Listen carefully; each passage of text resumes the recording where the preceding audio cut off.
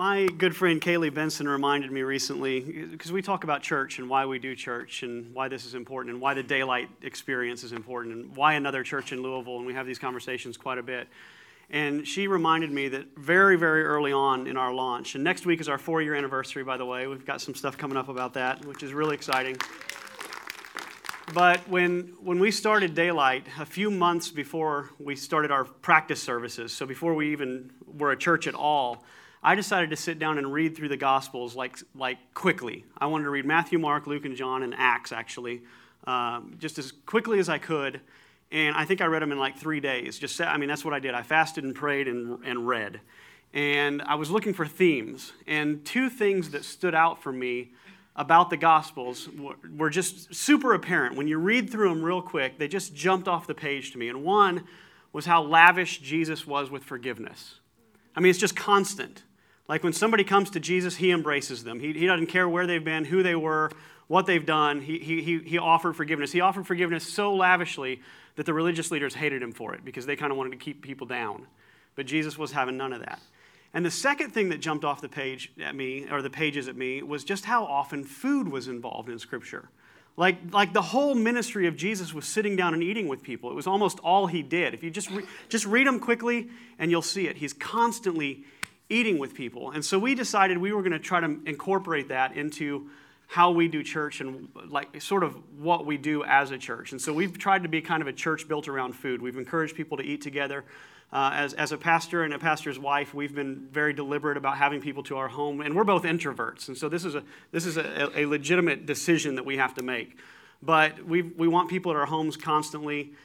We encourage our staff people get a budget that they're allowed to eat out with. That's part of their compensation package, is that they have money that they're allowed to eat out with people from the church. So if you guys want a free meal, hit up some of my staff, and they'll be glad to oblige.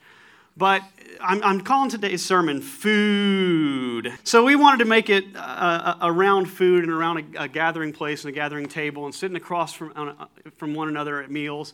And we've been pretty deliberate about that, and we're going to continue that. Like I said, next week is our 4-year anniversary, and we're rebranding. We're new logos, new website, new stage design, new everything. And so I'm going to give you just a little taste of what you can expect tomorrow or next week. And next week we're going to have T-shirts for our volunteers. And so if you're a volunteer, you're going to get a free T-shirt tomorrow, and this is what it's going to look like. And so that's the new logo, which is not represented in this picture very well. It's a little sharper and crisper than that, but this is going to be the new look. And we're doing this T-shirt that says, Jesus ate with everyone, because we believe that was the heart of Jesus. And especially in Jewish culture back then, who you ate with said a lot about who you were. And you'll notice that in Scripture, Jesus got in trouble with who he ate with all the time, because he was eating with people that the religious folks thought he shouldn't be. And yet he did. He reached out. Now, Andrew Lutz has always got his little offshoot church called Daybright that he keeps trying to steal out from under me, this Daylight church. And he sent this design in, which I just thought was totally silly and not the message we're trying. So if you do disband and head to his church, just you'll know what you're getting into. There's an article online called Jesus Ate His Way Through the Gospels, and it's true. There were so many stories of Jesus eating meals with people, sharing meals with people, or feeding people. That would be almost impossible for me to think of all of them without going to a concordance and just looking up each one individually. And there's so many ancient oil paintings, not ancient, old oil, like medieval oil paintings about Jesus and his meals. And this one, of course, is the one where he was eating at the Pharisee's home, and a prostitute came in and started crying over him and washing his feet with her tears and wiping them with her hair. And he got in trouble with that. The religious leaders didn't like that at all, that she even showed up at this meal. She should not have been eating with them. But Jesus basically said, you guys are fools, you guys are idiots. She belongs here, you guys have issues. But he's eating with people. One of his great miracles was to feed 4,000 and 5,000 people on different occasions with very small amounts of food. And you'll notice in these passages that he was concerned about that, because when he was teaching, he was healing people. Blind people were seeing. People with leprosy, their skin was cleansed and baby soft. And so thousands of people were following him to the point where they weren't even eating because they wanted to be with him so bad they'd go out into the wilderness. There's no 7-Eleven out there. They were just left without food. Not that anybody wants to eat at 7-Eleven anyway. What is the old vacation quote where he says, gas station sandwiches. I'm so hungry I could eat a gas station sandwich. They're just not, I'm off track here. I'm going to move on. But he was concerned about the crowds and their food situation. Like it was, this is one of the main reasons I like Jesus. He's concerned about food. He's concerned about your bellies. We see these pictures of the Last Supper, and even in this one, he's on the left, which is totally off from all the others. In all the others, Jesus is front and center, and he still has a halo in this one. But in most of them, you see this Jesus where he's standing there doing something like this, and there's a halo around him, and everybody's kind of parted like the waters of the Red Sea, sort of away from him. So he's the center. That's not what these meals looked like. It was more like if we all went to Buca di Beppo and crammed into one room, and it was chaos, right? And so you even see there's dogs in this picture. This is probably a more realistic picture of the Last Supper than Michelangelo's. Michelangelo's was Christocentric, which is nothing wrong with it, but it doesn't show the reality of him just eating food with his buddies. And that's what it was. And I ask this question as a point of interest sometimes. If it was your last meal, if you're on death row and you're offered a last meal, what would you eat? And the reality is when we talk about the Last Supper, that's exactly what we're talking about, is someone who is going to be sentenced to death. And the last thing he wants to do is hang out with his friends and chow down and speak into their lives and sit across the table from them and give his parting words. Food was a big deal to Jesus. He ate his way through the Gospels. This is probably my favorite picture of Jesus. Most of them I hate, but I get to use a couple of them today that I really like. And this is the story of where he raises a little girl from death. She's died, and he walks into the room basically and says, "Little girl, get up." And the really interesting thing about this, and I've even preached about this, is right after she is raised from the dead, this is kind of a big deal.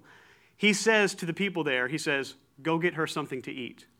That's like his first thought is her belly needs to be full. He's just constantly somehow attached to this food idea. He would teach it the Pharisees and the Sadducees, the religious leaders of his time. And this one I'm not a big fan of because I just don't think Jesus was in the white robe and all so big all the time. I think he was kind of a normal Joe for most people. And that's kind of why they crucified him, was because this normal Joe was claiming to be God, but he was doing all these miraculous things. But when he was eating with the religious leaders, sometimes he would rebuke them. He would say, "You guys are kind of messed up in the way that you think." And I tend to think there was an actor that played Jesus once that decided every line he read he was going to read with a smile. He was going to read with joy. So we read, "You Pharisees, you Sadducees, you snakes and you vipers, you hypocrites, you try to wash the cup, but you wash the outside of the cup, but the inside of the..." I think he was more all smiles. I think it was like, "Pharisees, Sadducees, you guys you're so worried about the outside of the cup and trying to get that clean, and the inside still is a mess." And you see, even just how you read the words is different. So whoever painted this picture read them the first way. This is not how I would paint the picture. I don't know, but just as a general idea about what Jesus was like, I tend to think he was the second kind of Jesus. That's my take on it. But you do see him eating with people, and you see him really sad when he's not eating. This is my one or two favorite pictures of Jesus. And Jesus began his ministry by fasting for 40 days in the wilderness. He went out without food. It was a supernatural fast according to Scripture. He did without food or water for 40 days, which you'll die after 3 days without water. There's 2 examples in Scripture of somebody doing this, and Jesus is one of them. Maybe 3 examples. But he's hungry. I mean, it shows on his face in this picture. He's gaunt, he's haggard, he's lost weight. It's not easy for the Son of God not to eat as a man. And then the devil comes by. And it's funny, if you look up pictures if you try to find paintings of Jesus being tempted by the devil, they're all a devil with a long tail and a pitchfork and horns. And the Bible describes the devil appearing as an angel of light. And I think the devil would be a nice guy. He'd be the kind of guy you'd want to spend time with. He's tricky like that. But he shows up and he says, "You know what you need, Jesus? You need to turn those rocks down there into some really beautiful bready yeast rolls." And that would be just fantastic. And I think most of us probably, I'm trying to eat keto, so I'm eating no carbs. So this picture is just death. I just can't handle this picture. I don't even want to look at it. And I'm convinced the devil had like sorghum molasses in a jar and butter that he was going to spread all over these rolls. But Jesus, the first temptation of Jesus' entire ministry was food. I mean, this food thing, you can't get away from it. And I promise, if you open up the Gospels and you read through them, Matthew, Mark, Luke, and John, you're going to see many, many more examples than this, where food is a pivotal part of the story. And as we talk here, just briefly, we're going to serve communion today, the Lord's Supper, and so we're talking about that. And as we talk about it, you'll see that there's a spiritual element to this whole thing. But We see passages of Scripture where it talks about food and Jesus, and I don't know why it just says Matthew. It's Matthew 9:10. And I use the King James Version on this because I really like how they say one particular thing. It says, Jesus sat at meat in the house. Behold, many publicans and sinners came and sat down with him and his disciples. The publicans were tax collectors, which we talked about last week or the week before. These were the dredges of society, the worst of the worst, like legitimately bad people, like really bad people. And people didn't like that Jesus sat and ate with these people. And it said he sat at meat, and so if you're a vegetarian, you're against the Bible. I just think that's really clear there. Jesus liked a good steak now and then. That's the reality. No, this is the King James Version. The others phrase it differently, but I think King James got this one right. I think he had a pork chop and some ribs. I'm pretty convinced. But it says when the Pharisees, the religious leaders, saw it, I don't know why these are so messed up on the screen. I apologize. When the Pharisees saw it, they said unto his disciples, why eateth your master with publicans and sinners? Publicans, like I said, were tax collectors, and later in, like if you go to Britain or to England and hear the language now, in British English, a publican now is a pub owner. So Jesus was eating with the people that were questionable in those days, and the religious leaders didn't like it, but Jesus ate with everyone. This is how they accused him. They said the Son of Man came eating and drinking because they fasted off. The religious leaders were very pious and very holy, and they didn't eat too much. They were very careful about how much they consumed. They watched their bodies, and they would fast twice a week and stay away from all kinds of stuff that they didn't want to put in their bodies. They were very concerned about different types of meat, and they got rid of pork, which means they got rid of bacon, which something was seriously messed up with those guys, and Jesus called them on it. And they weren't very excited about it, but they said, the Son of Man came eating and drinking. And they say, look at him, a glutton and a drunkard, a friend of tax collectors and sinners. Yet wisdom is justified by her deeds. People didn't like the idea that Jesus ate with everybody. They didn't like.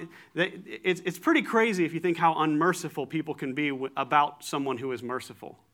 And that's what you're seeing in the life of Jesus. He was just merciful. He just loved people. He pulled the table out into the hallway and said, everybody come eat. And people didn't like it because they wanted to keep their classes. They wanted to keep people separate. They wanted to keep races separate. They wanted to keep religions separate. And Jesus said, hey, we're all going to come in and eat at this table at the kingdom of God. And some people were not very happy about it. But then you see Jesus consistently making this transition from like physical, carnal food to something transcendent, something spiritual. And so he says things like, so when the devil comes to tempt him with yeast rolls, he says, man shall not live by bread alone, but from every word that comes out of the mouth of God. He says basically, food is important, but food is not what is ultimately important. There's something beyond that. But he relates it to the food idea. And he tells this parable about the sheep and the goats that we've shared in here pretty often, where the sheep are on one side and the goats are on the other, and the sheep represent the good guys and the goats represent the bad guys, and the sheep are the ones that have helped people, and the goats are the ones who have not helped people. And Jesus basically says, you guys did it wrong, you guys did it right, let's go where we're supposed to go from here. Well, the very first thing he says to them is, the people who got it right found others who were hungry and gave them food. Like, this is a base teaching for Christians, is if you're a Christian, you feed people who are hungry. And I think this is not only physical, but it's transcendent. It transcends physicality. It's beyond carnality. You find people who are hungry, because Jesus said those who hunger and thirst for righteousness will be filled. So when he says that, he's not necessarily talking about bacon. He's not talking about yeast rolls. He's talking about something else that people are hungry for, and that we should be feeding that hunger that people have. And he says of himself, he says, I am the bread of life. Whoever comes to me will never go hungry. And at one point, he even said, unless you eat of my flesh and drink of my blood, you will never have a part in my kingdom. And a bunch of his people got freaked out by that because it sounded like cannibalism. And so a lot of his disciples left, and it was really only his core friends that stuck around. I mean, he was abandoned by all these thousands of people following him were like, whoa, that's a little much there, Jesus. But he's obviously not talking about physical things. He's not talking about literally physically eating my body. He's saying you consume the sacrifice that I give.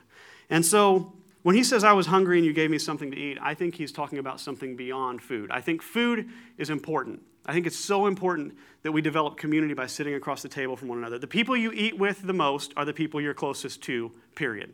That's just the reality. It's like this base thing that you do 1, 2, 6 times a day, and you sit across from somebody and you join their life. So we're talking about communion.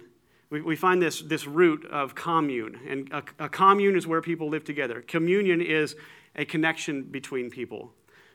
Community is connection. And so it turns into this whole thing being about a beyond physical connection with people. And so as we take the Lord's Supper today, it's called the Eucharist, which is basically the grace of Christ. You see cha in there. Cha is the charism is the charisma. So you've heard of charismatics, and charismatics believe in the grace of God is alive today and works in miracles today. Charism or charisma is based on the root word, the Greek root word for grace. And so you find in this an act of grace on God's behalf that we can eat together. But it's also been called communion, like we've talked about, which is a sense of community and communal. But then it's also called the Lord's Supper. And it was his last act. Right before, if you could do anything before you die and you do that thing, obviously that thing's very important to you. So the thing that was on Jesus' mind was, we got to all get together. We got to all connect. We got to all be close and sit across the table from one another. And that's what he wanted to do. And so when you may have noticed if you've been here for a little while that we don't take communion every week as a church body, but instead we take it about once a quarter and we try to make a big deal out of it. I've seen it done both ways, and it's very special no matter what. We make the communion elements available to you anytime you want. Some of you do prefer to take communion every single week and make that an act of your worship, and we're totally open to that and have no issues with that. But I've also experienced it where communion just kind of becomes a ritual that you fly into and out of in a service, and we kind of never wanted to make it that either. And so we've just chosen to do it quarterly and take some time to do it. And at the Last Supper, or the Lord's Supper, this is what we see written about it. It says, "For I received from the Lord what I also passed on to you, that the Lord Jesus, on the night in which he was betrayed, took bread. And after he had given thanks, he broke it and said, 'This is my body, which is for you. Do this in remembrance of me.'" So he's saying, I'm presenting my body as a sacrifice for you, and I want you to remember me. So right here we see that we're remembering something that has been done. So there's a sort of the past here. It says, "In the same way, he also took the cup after supper, saying, 'This cup is the new covenant in my blood.'" So now we see that he's saying, you're going to remember what I did, and now I'm starting something new right here, right now. So you see the past and you see the present. You see, I want you to remember what God did, and I want you to notice what God is doing now. You see that in the words of Jesus.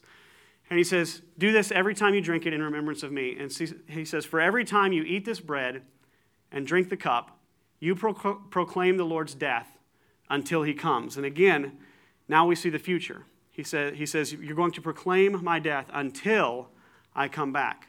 So there's this sense that he's saying, I want you to remember what I've done. I want you to notice what I'm doing now. And I want you to see what I'm going to do, what I'm planning to do. I want your thoughts of me to consume everything, the past, present, and the future.